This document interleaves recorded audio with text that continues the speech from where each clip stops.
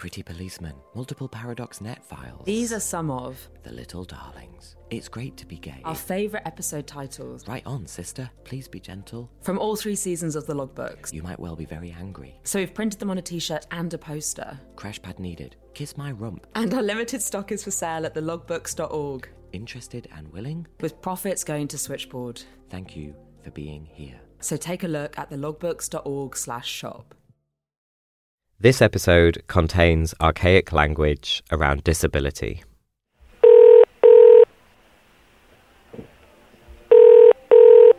This is a logbook entry from May the 10th, 1997. Does anyone know the name of a group for amputees? Man called wanting to get together with people who wouldn't be freaked out by the fact that he has only one arm. This is a logbook entry from April the 15th, 2003. Blind caller in South London. A blind lesbian called and was going to call back after I'd looked for any services available which could help her meet other lesbian women. I wasn't able to search the computers as they are down, but if she does call back, there are some numbers in April's Gay Times which may be of use. Oh, I really hope the blind lesbian called back. Yeah, and that these callers found their groups or felt included in the spaces they went to. Yeah, definitely. As a queer person, a queer able-bodied person, I still feel excluded from society and certain spaces. It can certainly be a really isolating experience, or it has felt isolating for me. Yeah, and I think what we hear in these logbook entries is that these are people who are identifying as LGBTQI+, in one way or another, and also living with a disability. And they don't necessarily know where to go or to feel comfortable in an LGBTQIA+ space or a disabled space. Yeah, right. So feeling excluded from maybe both of those spaces. And we know that certainly from the things that we have seen in the logbooks, that when you have intersecting identities, that can be something that you often feel.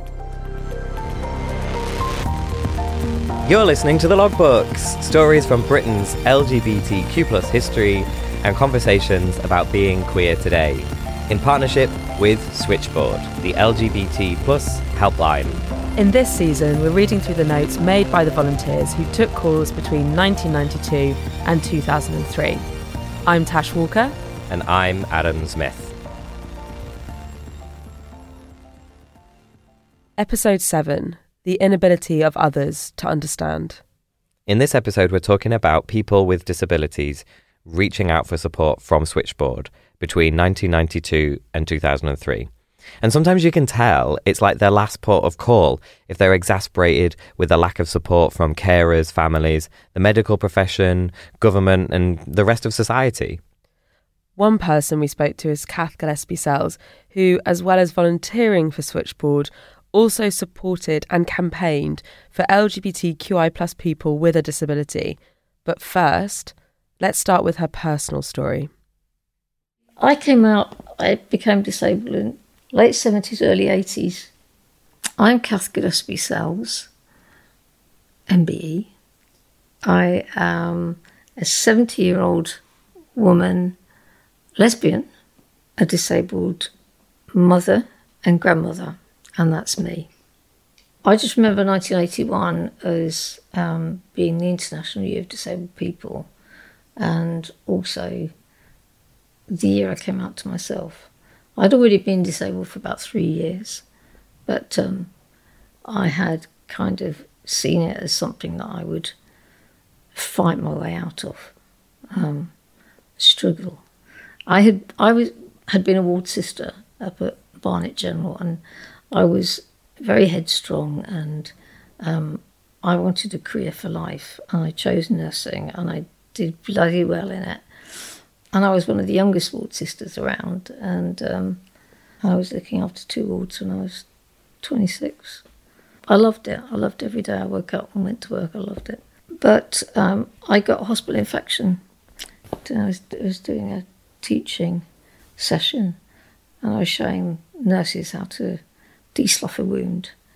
And the long and the short, from that, I got an infection that went into my bloodstream, and I almost died, but didn't. I was resuscitated.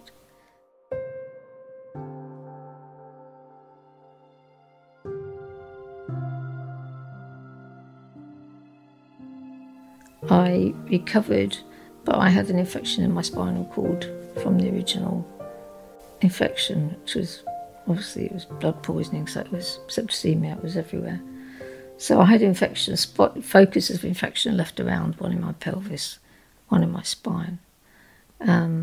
Biggest problem obviously being the one in my spine in terms of walking and peeing and that kind of stuff.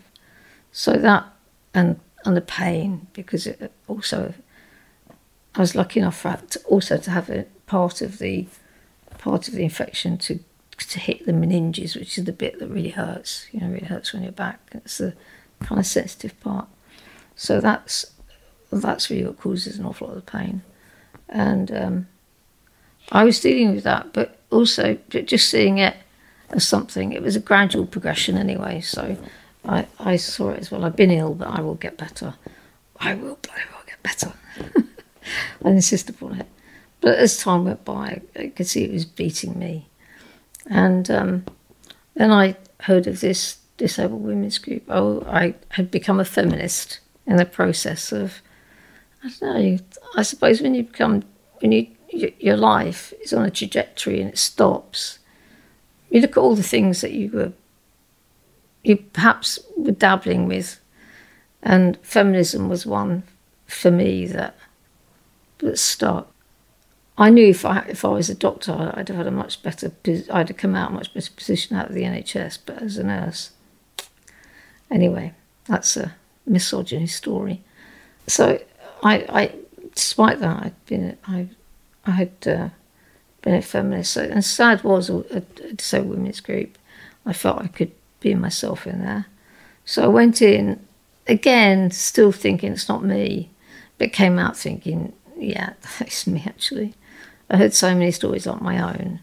Over time, not immediately, because you're still batting it away. I don't know how many times. It's the same with, as you know, with the switchboard and the gay life. It's just, people have to take it at their own pace.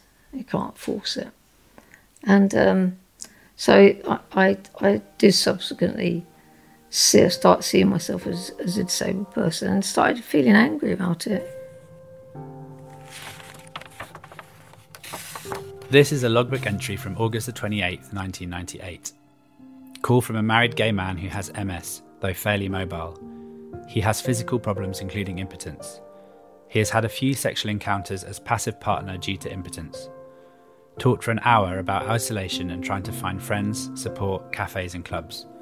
He wanted to go to heaven but only to talk as couldn't dance, and alcohol wouldn't be good with his tablets. He has lost all his friends, feels the Asian community and his family are against him.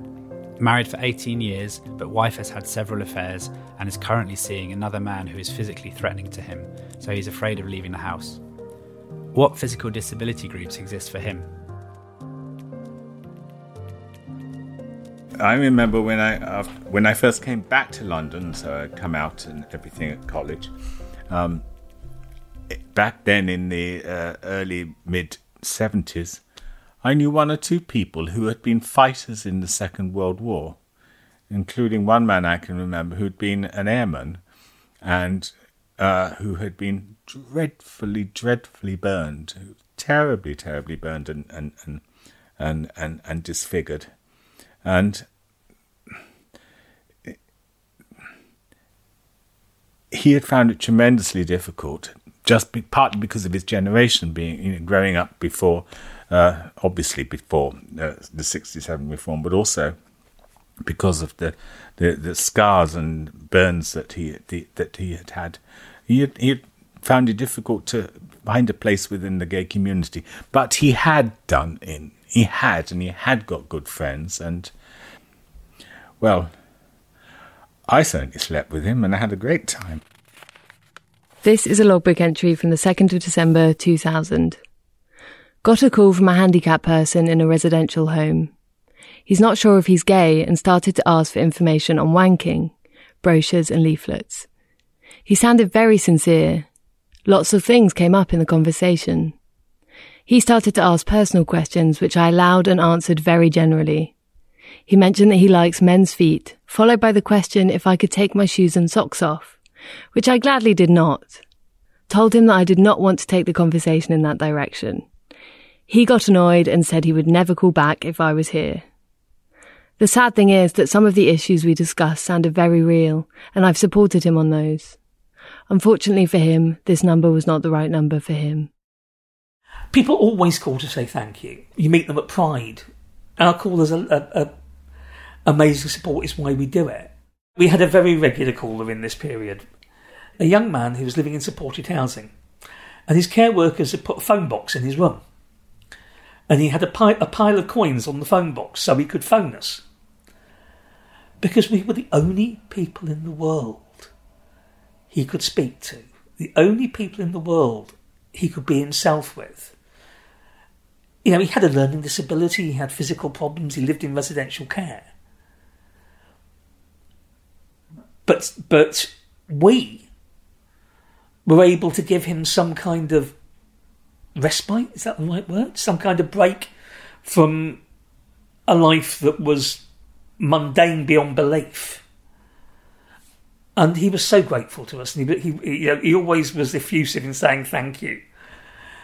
It was actually quite difficult, because when nothing very much happens in somebody's life, having a regular conversation with them was quite strange. But he no longer calls us. I have no idea what happened. I think he stopped calling at some point in the 90s. But for a few years he called really regularly, and I think we have conversations about people who phone us regularly. But he was an interesting man, and he was always very effusive in his thanks.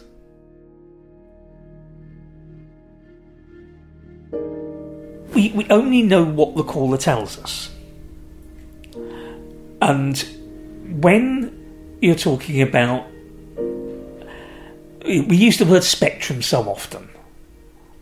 And it's not always appropriate. I think perhaps variety is a better word for disability. When you're dealing with a variety of disabilities, you've got to look at how they impact in a very, very personal context.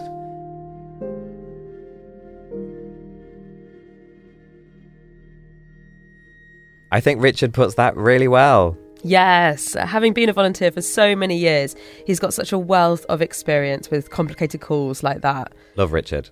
It's always so important to remember how all parts of a person's identity intersects with all parts of their life. Like here, when Kath talks about being a lesbian, a mother, and a person living with a disability.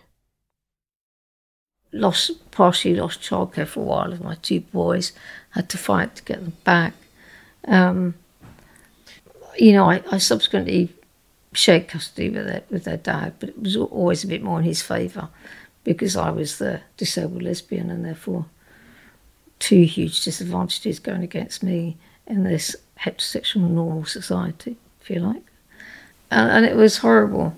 And you kind of knew after a while that there's no point going up against the law. A, you can't afford it. B, I'd spent all my money on barristers trying to take on the NHS. So I wasn't going to do that again against the Crown. So I knew the best thing was to work with their dad, which I did. And he also has had to take on a great learning curve, and he's still in our lives now. Still in my life now.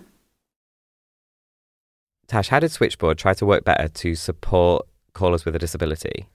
Well, Switchboard had to think, it had to learn, and as always, it was constantly evolving, as it still does today, where we have instant messaging and emails, but in the 90s, it all started, Adam, with a minicom. So that's the text phone thing, right? Where a caller who can't hear can actually speak to the volunteer by texting, basically, down the phone line. Yeah, totally. You know what? Actually, I have spoken to people on the phone using a text phone too. Very cool. Yeah. And also a nice bit of trivia about the minicom, which is a word that is heavily used in the Switchboard logbooks in this period, is the abbreviations like BRB and THX. PLS. Right, for please. And GA. Go ahead. For go ahead, which is like over and out, which is, out of all the other ones, it didn't spill over into like text message speak. True, but Adam, we've still got time. This is a logbook entry from April the 8th, 1992, night shift. Jeff from Middlesbrough with the speech impediment phoned. He has cerebral palsy. He's promised to see his social worker about getting a minicom system. At the moment, he types into his voice synthesizer machine with his nose. I've said to try it to hurry up and get the minicom so we can justify the expenses. What a guy. P.S. He just loves boys in white shorts with their football shirts tucked in. Sounds different with a voice synthesizer. P.P.S. The voice synthesizer is very important. Give him time and he types it in. The voice is sort of 1970s Star Trek, but he gets there. With a minicom, there'd be no stopping him. I remember that being able to communicate quite easily by phone with deaf people felt like a great advance. My name's Judith Skinner. I was a volunteer at Switchboard from 1990 to 2001. The way it happened was that we spoke on the phone. There was an intermediary who made what we were saying appear in text to the caller, and they would then text back. And I think, did we then see it on a screen? I can't quite remember how it happened, but I just remember that it just felt like a great thing to be able to do, to have that accessibility for people who couldn't just make a phone call. Of course, that was, there's lots of other techno solutions for this now that didn't exist then, but it was a breakthrough. This is a logbook entry from the 25th of December 2001. Have just received a very irate and angry call from a straight friend of a young gay man. The gay man is deaf and he had read on our website that we were equipped with the minicom device. After trying unsuccessfully to get through, he realised that the information was false. His straight friend wanted to know why we were giving out misleading information. Apparently, the deaf man was very upset about the breakup of his relationship, and in the end, I had to use the straight friend as an interpreter, which was not the best scenario. I think that this man has a very valid point, and all I could do was apologise profusely.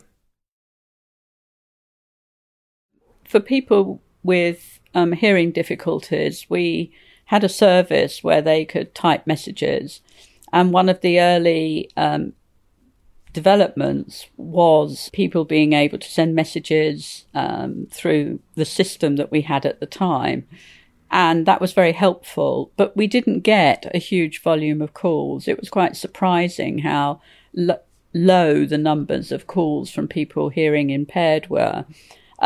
We would get quite a lot of calls from people who were physically incapacitated.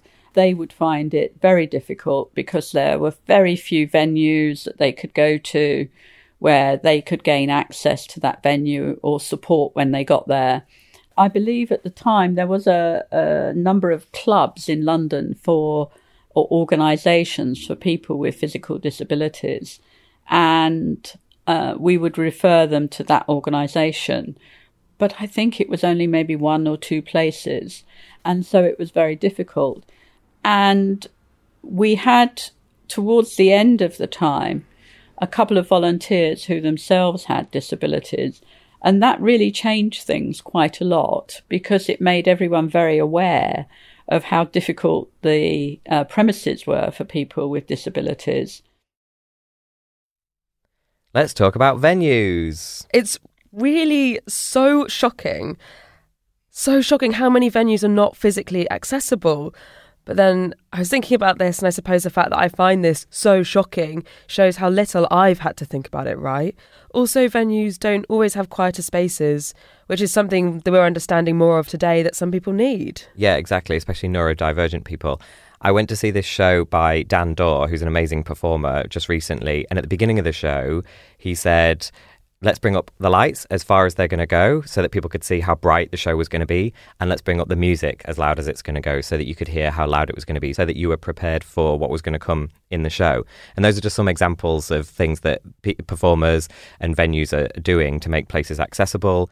And if you're organising a film screening, you've got to think about captions. You might have to think about audio description. If there's talks that you're organising, you have to think about including British Sign Language. And of course, there's all the physical access issues as well, like step-free access, wheelchair spaces, wheelchair accessible toilets, all these things. It's such a battle to try and improve these things because we're working with infrastructure and buildings that don't have any of these things in mind. This is a logbook entry from March the 11th, 1993. Took a call from a young disabled man who was disappointed that we were unable to help him regarding accessible accommodation he could use after going out on the scene in London. Perhaps we could find some additional info on disabled access to London hotels, restaurants, etc., and have this as a supplement in the info files. My name's Ruth, and I've been a volunteer at Switchboard since 1996, and I'm still a volunteer today. I do remember talking to people that had lots of issues around access. Now, I don't know what year it became illegal for there not to be access to public buildings. Certainly a lot of gay clubs, access was difficult. And I do remember talking to people that had difficulty in gaining access to gay spaces before the days when people had internet at home. And so they wanted to be able to go to clubs and bars where they knew they could get in, whether they had a visual disability or whether they were physically restricted. I do remember that because a lot of gay clubs at that time had difficult access. They were down windy, narrow stairs, blacked out windows, or up very high in rooms above pubs and things like that. If you're a wheelchair user and you need personal assistance to get somewhere, then to start with, you've got a barrier. You know, have I got the facilities? Have I got the wheelchair to get out? If I have got the wheelchair to get out, if good old social services have provided something, or I can afford to buy one, given that they are very expensive, then at least I can get so far. I may be able to get to my front door. If I need PAs, are the PAs homophobic? If they're not, and they come with me, are they going to forget and just tell someone back home where we come from? Are they going to mention it in front of Mum or Dad or Auntie Jess or whatever? And all these are major concerns.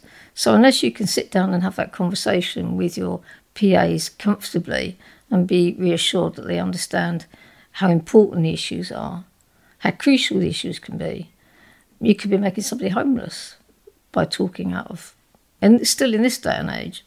Then if you look at each impairment, there could be something different within that. But the first thing, and this is where the social model comes in, the first thing that you have to establish with each and every disabled person, what are the barriers?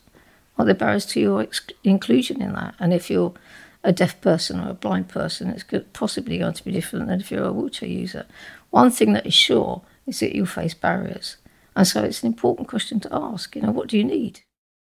And more particular for a lot of gay men than for lesbians was the issue of the clubs and the pubs, because it's where gay men meet.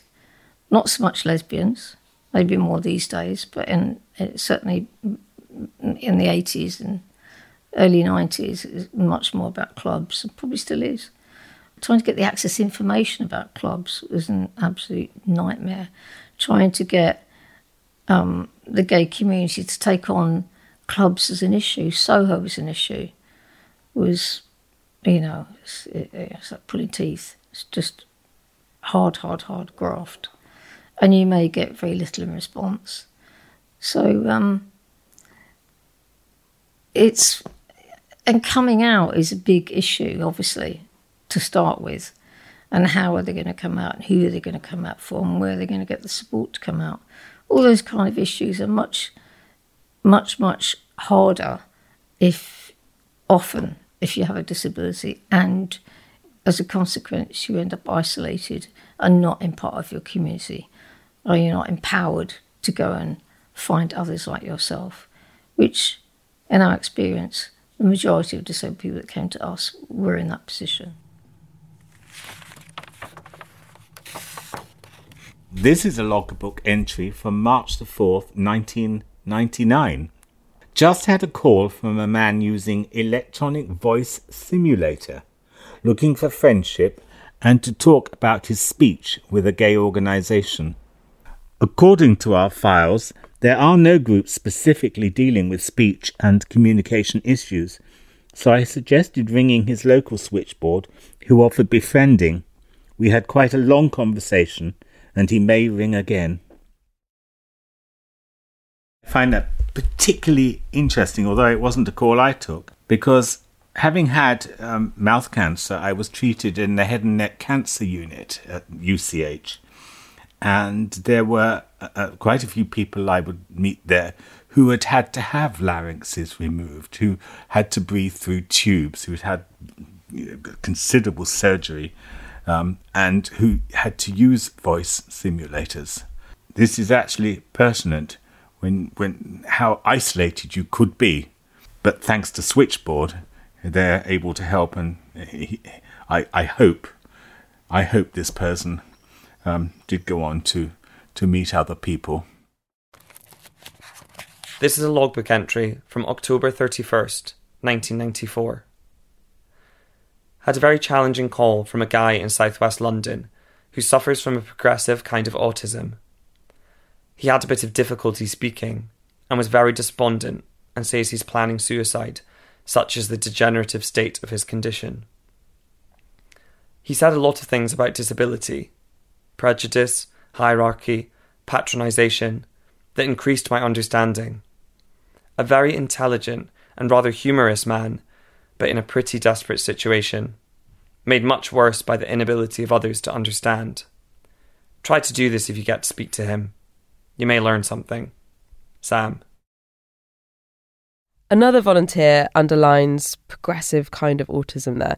I'm not sure what that means, but now autism sits within the wider umbrella of neurodivergence, which is a relatively new term that simply means someone whose brain functions differently in one or more ways than is considered typical.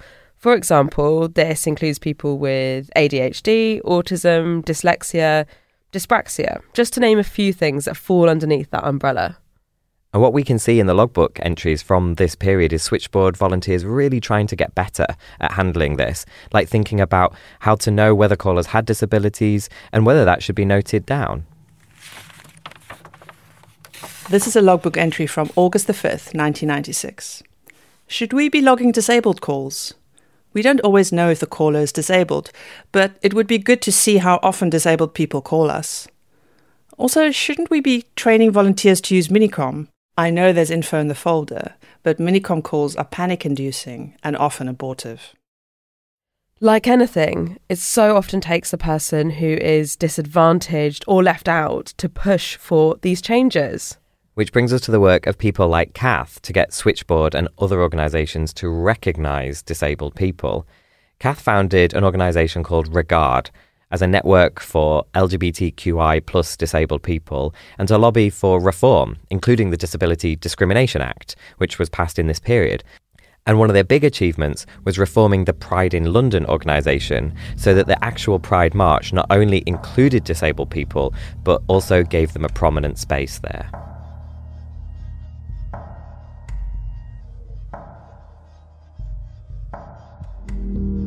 That whatever we did, these isolated voices would come through. It was impossible to ask people their opinions or try to be truly representative if you weren't going to talk to those people that that you were really all about. So it was inevitable that you were going to do a certain amount of supporting. We married them as and when we could.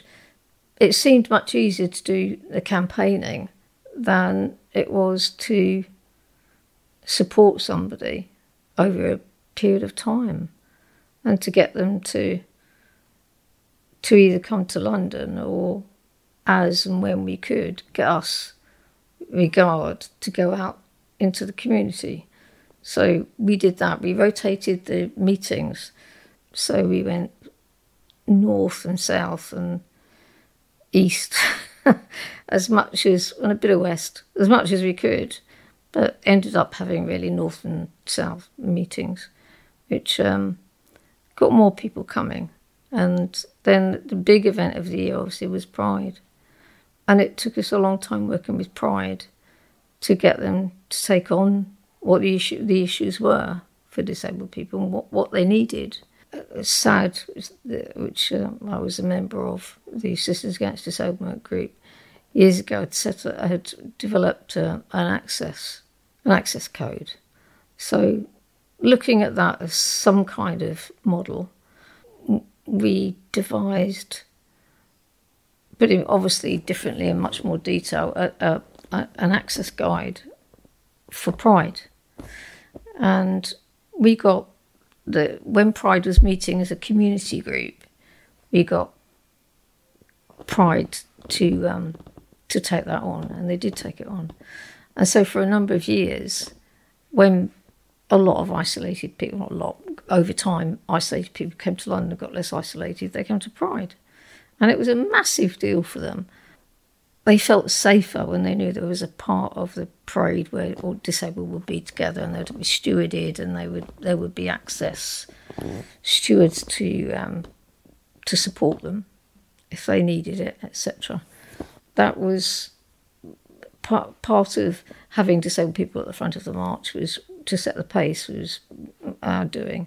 Having raised platforms for people to view from, that was our doing. The whole way through, from beginning to end. Of course, when everybody went off to Soho, we couldn't do that. It was never going to happen. So we had our own sort of event after get-together. You know, I don't think there was an awful lot of energy left to party. Start so early at these events. It's kind of 6 a.m. kick-off to get everybody there and banner sorted, and you know, it was weeks sewing the banner. It's amazing. You think of the intricate things that you do that make up part of a bigger group in an organisation. It was massive. It was a huge eye-opener and a relief in many ways to feel that they weren't alone. There were other people like them. And that, you know, when they were speaking, it wasn't like they were talking to the wall or speaking another language. People recognised what they were saying and said, yeah, you know, we felt that, or we thought this. And so there was a lot of linking and exchanging of stories and whatever. And they were very, very important times. And we were able to help them in a lot of other ways which, you know, just their own social services should have helped them, but they hadn't been. But between us, because we'd done it for ourselves as well as other people, we knew about how to get things for your home. We knew how to adaptations. We knew how to get benefits and what one had to do, how to fill out a form, etc. We had all, between us, we had a lot of information that we could pass on to people that really, you know, hadn't got a toe in the door, really didn't know which way to go. And between us, we could answer most of their questions.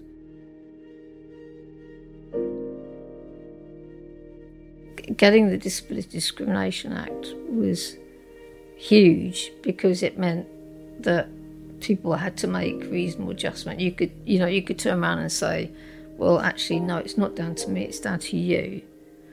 It's down to me to tell you, but it is actually down to you to make the changes. But what we really needed was a Civil Rights Act, you know, a proper bill. My feeling, and the feeling of a lot of disabled people, not all, but a lot of disabled people, is that once you marry disability legislation into others, it loses a lot of its strength, and people get confused about what the issues are and don't know them so well. So, I feel it has lost a lot of its strength.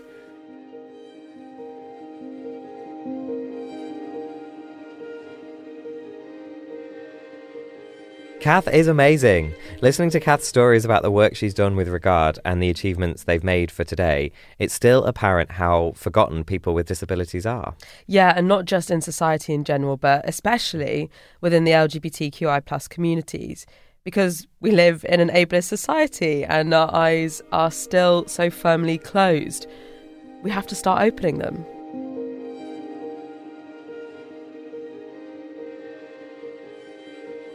You know, in Regard, I don't want to what we achieved was enormous in such a fairly short space of time. We made connections with each other, and we set up a network. So there were people all over the country that we knew we could contact about something and get some feedback. So we created a network to start with. So from that get-go, you're building and supporting local groups if they can establish them.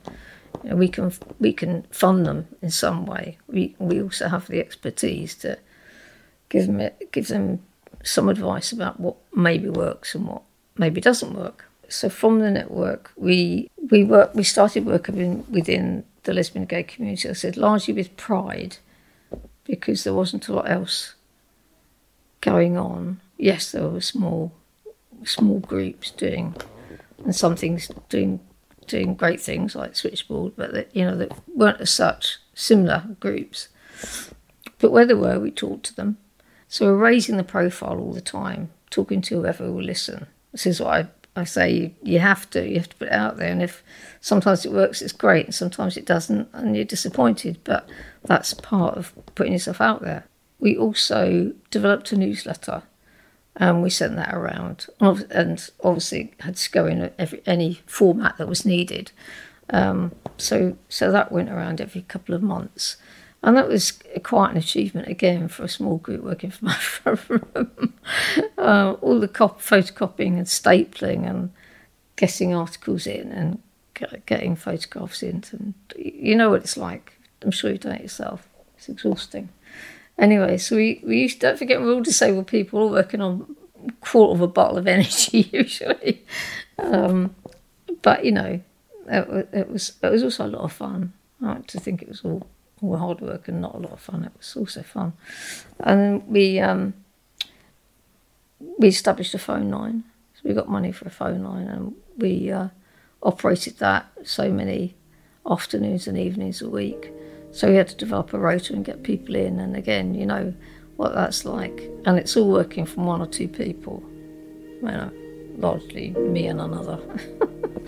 Until you can get it more established.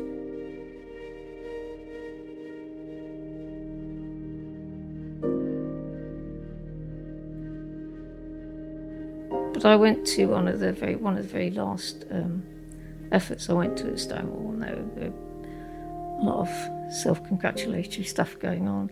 And, you know, it's fine. It's what they do. They get money in by putting on great dinners and all that for the great and the good. And they're all sitting around, and for every community there was something happening, and people were applauded for their efforts and whatever. Not a jot around disability, not a single thing. I had to sit on my hands, but it was also the last event that Ruth was going to be at, and I was not going to sabotage that. So I sat on my hands. So there's never any excuse not to do work on disability. Talking to people that are angry is part of what you have to do if you want to change the world. You know, people have been sat upon, people have been shat upon, if you like, from a great height for a very long space of time, and they're angry. And if you can't go and talk to someone that's angry because their lives have been, well, basically, their lives have not been what they hoped for, a lot less than, you know, and if you can't cope with that, then really, you know, what are you doing? That image of Kath in an activist space and the disability point still being forgotten, it's pretty hard to hear. Yeah. And we mentioned neurodivergence earlier. Today, Switchboard gets a lot of calls from people who are autistic and LGBTQI+. And that's because there's a wider understanding of autism today. So we spoke to Erin Eakins, who is an autistic queer person, about the challenges she and other autistic people face in LGBTQI+ communities. I'm Erin Eakins. I use she, her pronouns, and I am a queer autistic writer and speaker. A lot of my challenges stemmed from the fact that when I was coming into my queer identity, I wasn't diagnosed. I wasn't even self-diagnosed at that point. It wasn't something that I was even considering.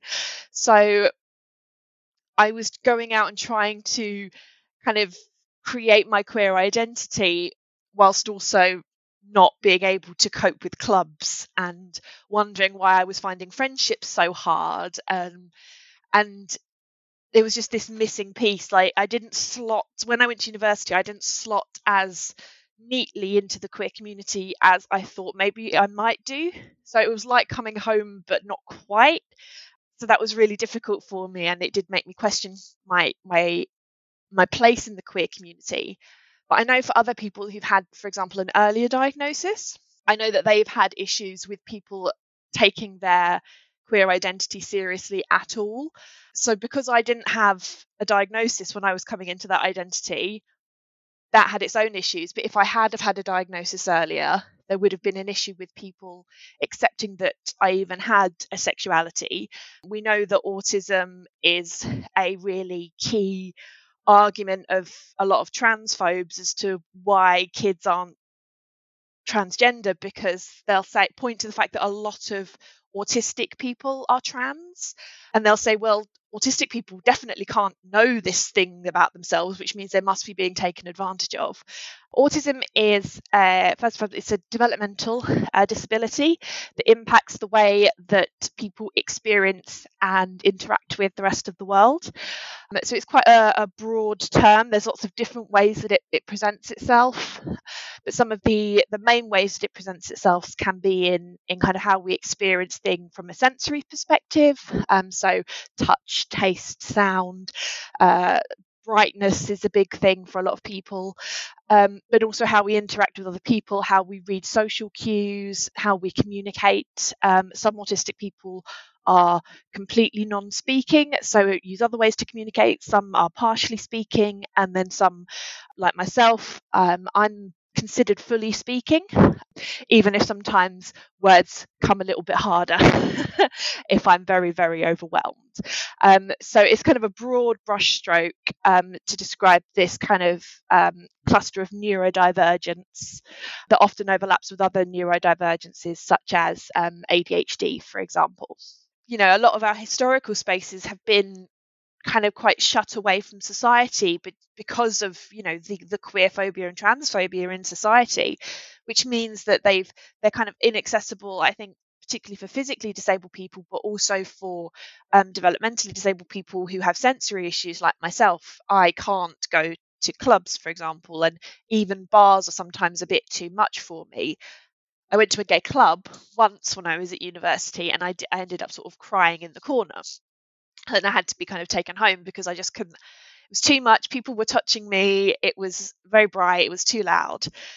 Some autistic people actually thrive in that space because we can have sensory sensitivities, but we can also be sensory seeking. So some people will seek out bright lights and loud noises and really thrive in that space. So there's not a gay bars and clubs are inaccessible, other spaces are accessible. For some disabled people, love gay clubs and gay bars and can thrive in them. So it's about getting a balance in that space. And I think sometimes the discussion is more focused on, you know, these are our historical spaces and we need to protect them, versus, no, those spaces are terrible, we need new spaces, rather than, hey, you know, maybe we deserve to have a range of spaces that we can choose from. That would probably be a better idea, because I don't want to shut down the bars and the clubs with all the history, because it's such an important part of our history, those spaces. I wish I could go to them. I don't want to shut them down. But then at the same time, having maybe more accessible spaces, quieter spaces, online spaces which are already there. I don't want us to start denying our historical spaces or even our contemporary spaces where people go and it's loud, because that's a huge part of who we are as a community. It's just there's not a there shouldn't have to be a quota on these things. It's not either or. We should be able to have everything. For example, I might need a quiet space, but someone else who's autistic might come in, and one of their stims might be that they need a space where it's acceptable for them to make a lot of noise. So our access needs are completely in contrast and conflict with each other. So it has to be an active discussion, otherwise it fails. And it's why I think that queer spaces, particularly prides and things, should have this really active discussion with their with kind of disabled queer and trans patrons to see what's needed, what needs to change, and to always keep an open mind. The best spaces are the ones that are always open for a discussion, rather than putting a ramp there and setting aside a quiet room and saying, well, we're done. Because I can assure you, you're not done. You're never done. I feel like sometimes we overlook the validity of and the importance of online spaces. We consider them not as real, but for a lot of people, they're kind of the lifeline to the community, and the connection to the community. And to kind of invalidate that is to invalidate, I think, a lot of people's, particularly disabled people's spaces, but also the spaces of kids who maybe have queerphobic or transphobic parents and so can't go out into physical spaces, or people who live in rural areas or even countries that don't have a lot of physical spaces. The online space is so important. So it's as important to make sure that those spaces are safe as possible as it is to make sure that our physical spaces are as safe as possible. It's not just, there's a lot of this type of bigotry in online spaces, but it doesn't matter because it's not in physical spaces. For a lot of people, online spaces are their main real queer space. So online spaces have always been kind of my go-to, although I do love a coffee morning. I'll give a shout out to something that one of my friends runs, which is called The Staying In, which is an online virtual pub that was set up for disabled people during the pandemic. And they had pride events, which I attended, and it was virtual. We had people from all over the world come, things like that. Those spaces existing is so important, and the success of them is really encouraging. My hope would be that we would really embrace kind of the queer and trans community's history is very radical and justice oriented, and so is the disabled rights movement. So to see them being more gelled, because there's ableism in the queer and trans community, and there's queerphobia and transphobia in the disabled community. To see the kind of the queer and trans disabled people, really pushing and saying, I'm not this and that, I'm both of these things, and they impact on each other and they play with each other. And, and when I say I have pride in both of those things. The future to me does look more accessible, not just in terms of access, allowing disabled people to be part of the movement and conversation, but also in disabled queer and trans people leading the conversation. Because we can be very stubborn and very loud, and I really think there's gaps that we're making our way through now.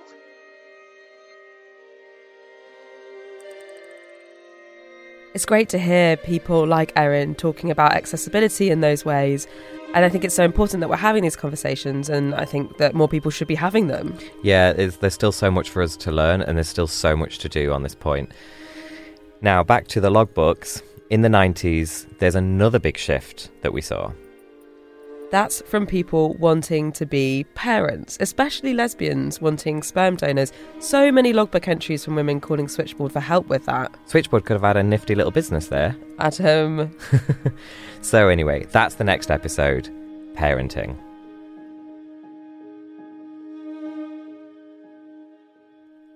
Calls to Switchboard are confidential, so to bring the logbooks to life, we've changed callers' details. The Logbooks is produced by Shivani Dave, Tash Walker and Adam Smith, in partnership with Switchboard, the LGBT+ helpline, and supported by the National Lottery Heritage Fund. If you think other people would like the logbooks, please rate and review us on Apple Podcasts. These ratings and reviews really help others to discover the show. You can send us your feedback and stories to hello@thelogbooks.org or join the conversation on social media with the hashtag #TheLogbooks. Our music is by Tom Foskett Barnes and our artwork is by Natalie Dotto. Thanks to Steph Dickers and the team at the Bishopsgate Institute, the folks at ACAST, Content is Queen, David Pye, the staff and volunteers at Switchboard, and everyone who shared their stories with us. Switchboard continues to take phone calls from 10 a.m. to 10 p.m. every day. If you're affected by any of the issues in this podcast, or need to discuss anything to do with gender identity or sexuality, you can call Switchboard on 0300 330 0630. Email chris@switchboard.lgbt or instant message via switchboard.lgbt, where you can also donate money or time to help.